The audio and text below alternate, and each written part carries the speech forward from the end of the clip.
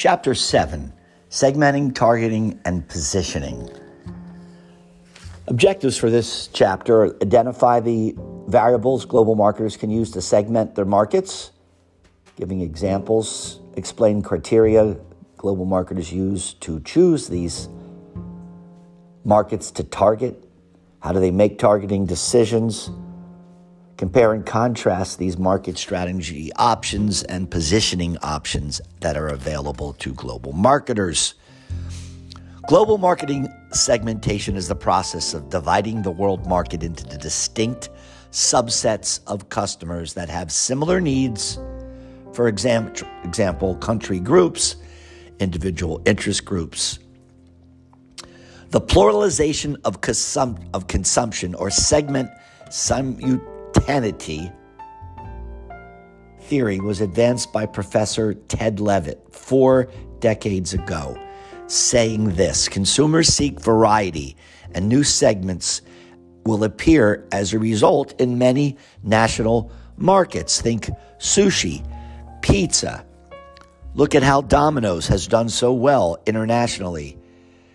In France, they serve pizza with goat cheese and strips of pork. In Taiwan, they include squid, crab, shrimp, pineapple. In Brazil, bananas and cinnamon. Their VP says pizza is beautifully adaptable to consumer needs around the world simply by just changing the toppings. Types of segmentation methods: demographic, psychographic, behavior, benefit. So let's look at demographics based on measurable population characteristics like age and income, gender, age distribution, education, occupation. Generally, national income is the most important variable. You look at 600 million Southeast Asian consumers, 70% under age 40. India, youngest demographic profile of the world's large nations, 2/3 younger than 35. Half of Japanese will be 50 years plus by 2025. EU consumers under 16, almost as large as their over 60 population. 20% of Americans will be 65 plus by 2030. U.S. is home to 28.4 million foreign-born citizens with incomes of 233 billion. These are demographic segments worth paying attention to. Income and population segmentation.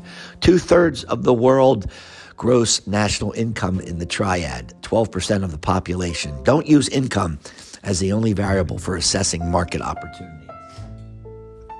Use purchasing power parity. Do not read into the numbers. Some services are free in developing nations, so there's more purchasing power. For products with low enough price, population is a more important variable. GDP converted to U.S. currency should be calculated by PPP. PPP is what the currency will buy in the country of issue. Industrialized countries paid for goods and services that are free in poor countries. Chinese per capita income, 8,250. PPP adjusts to 15,500. 10 most populous countries have 60% of the world's income. 5 most populous countries have 46% of that. China and India, world's largest countries, 1.3 billion population each. China and India. If I didn't say that right, I meant to say it right now. China and India are the world's largest countries based on population growth. High-income, fast-growing high-income segments as well. CBG companies targeting, that's consumer product goods, they target India. 300 million in the middle class, but not all own cars, computers, washing machines. Mass marketing is problematic due to the regional differences of culture, language, and history. Market segments by income and population. Global teens, 12 and 19-year-olds. A group of teenagers randomly chosen from different parts of the world will share many of the same tastes. There's the global elite affluent consumers who are well-traveled and have money to spend on prestigious products with an image of exclusivity. The global elite. China is expected to grow a large population of them. Gender segmentation. Gender is an obvious choice for companies. Some fashion designers and cosmetic companies focus entirely on women, but others focus on men. Nike obviously focused on women as well as men. Levi Strauss opened Levi's for girls in Paris. It'll be interesting to see what kind of success they have. Psychographic segmentation, that's based on attitudes, values, lifestyle. Lifestyle surveys. SRI International Values and Lifestyles, VALS and VALS 2. Porsche example, they break their markets up in this way. Top Guns, 27%. Ambition, power, control. Elitist, 24%. Old money, car is just a car. Proud patrons, 23%. Car is reward for hard work. Bon vivants, 17%. The car is for excitement, adventure.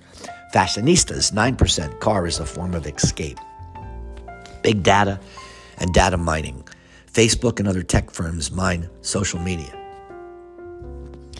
Analytics includes quantitative and qualitative techniques. Retailers embed Facebook's pixel codes in their websites. And then Facebook's consumer insights categories, they put together shopping mavens, fashion enthusiasts, opportunist shoppers, etc. Behavior segmentation. Focusing on whether people purchase a product or not, how much and how often they use it. Usage rates, heavy, medium, light, non-user.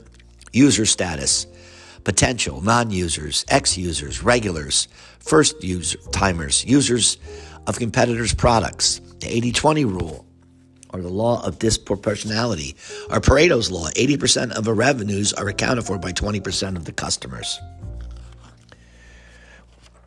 Benefit segmentation. Benefit segmentation focuses on the value equation. Value equals benefits divided by price, based on understanding the product the problem solves, the benefit it offers, or the issue it addresses. Benefit segmentation is a good tool. Ethnic segmentation. The population of many countries includes ethnic groups of significant size. In the U.S., African Americans, Asian Americans, Hispanic Americans. You can subdivide Asians further. Thai, Vietnamese, Chinese Americans, Hispanic Americans, 55 million Hispanic Americans, 1 trillion Latina, 24 million Hispanic women, 42% single, 35% head of households, 54% working. Assessing market potential. Things to be aware of. Pay attention to the pitfalls, tendency to overstate the size and short-term attractiveness of individual country markets. The country does not want to miss out on a strategic opportunity. The management's network of contacts will emerge as a primary criterion for launching. Current size of the segment and growth potential. Single segment size may be small, but if in several countries, that might have some potential. Potential competition. You want to avoid markets with strong competition unless they're somewhat vulnerable because of price or quality issues. Feasibility and compatibility. Negative factors, these include regulatory issues like distribution, adaptation issues, import restrictions, high tariffs, strong home country currency. How about sourcing? Is it local? Do you have to import? Segment comparable with the brand, goals, competitive advantage, source. Will adaptation be required? If so, is this economically justifiable? Will we get the expected sales? Will import restrictions, high tariffs, or strong home country currency drive up the price of our product in this target market currency and effectively dampen our demand? In the chapter, there's a fabulous framework for selecting target markets. Figure 7-1. Global marketing expert David Arnold put that together. I want you to study that and learn how to use it. It asks, what are the key drivers of the model? Are enabling factors in place for this model to work? What is the cost of entry? What is the cost of waiting? And what is the risk control trade-off? Is it appropriate? 9 questions for creating product profiles. Who buys our product? Who does not buy it? What need or function does it serve? Is there a market need not being met by current product or brand offerings? What product does our problem solve? What problem does our product solve? What are customers buying to satisfy the need for which our product is targeted? What price are they paying? When is the product purchased? Where is it purchased? These are the 9 questions for creating a profit market profile. Product marketing decisions. Review current and potential products for best match for country, markets, or segments. Create a matrix with countries and products to help you with the analysis. Table 7-7, that's the 2012 product market grid for Lexus, shows you an example which models are selected in the country markets.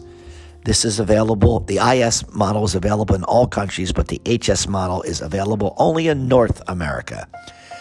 Standardized global marketing are undifferentiated target marketing, mass marketing on a global scale, standardized marketing mix, minimal adaptation, intensive distribution, lower costs, lower communication costs.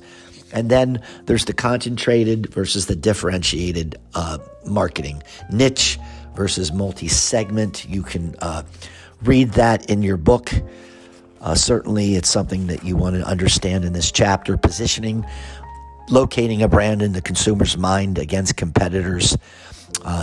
You want to do that with either an attribute or a benefit, quality and price, use or user, competition.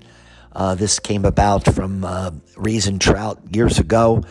We want to own a spot in the mind of the consumer, and we would need to do that. Work around an attribute or a benefit, economy, reliability, durability, quality and price, continuum from high price, quality, and high price to good value.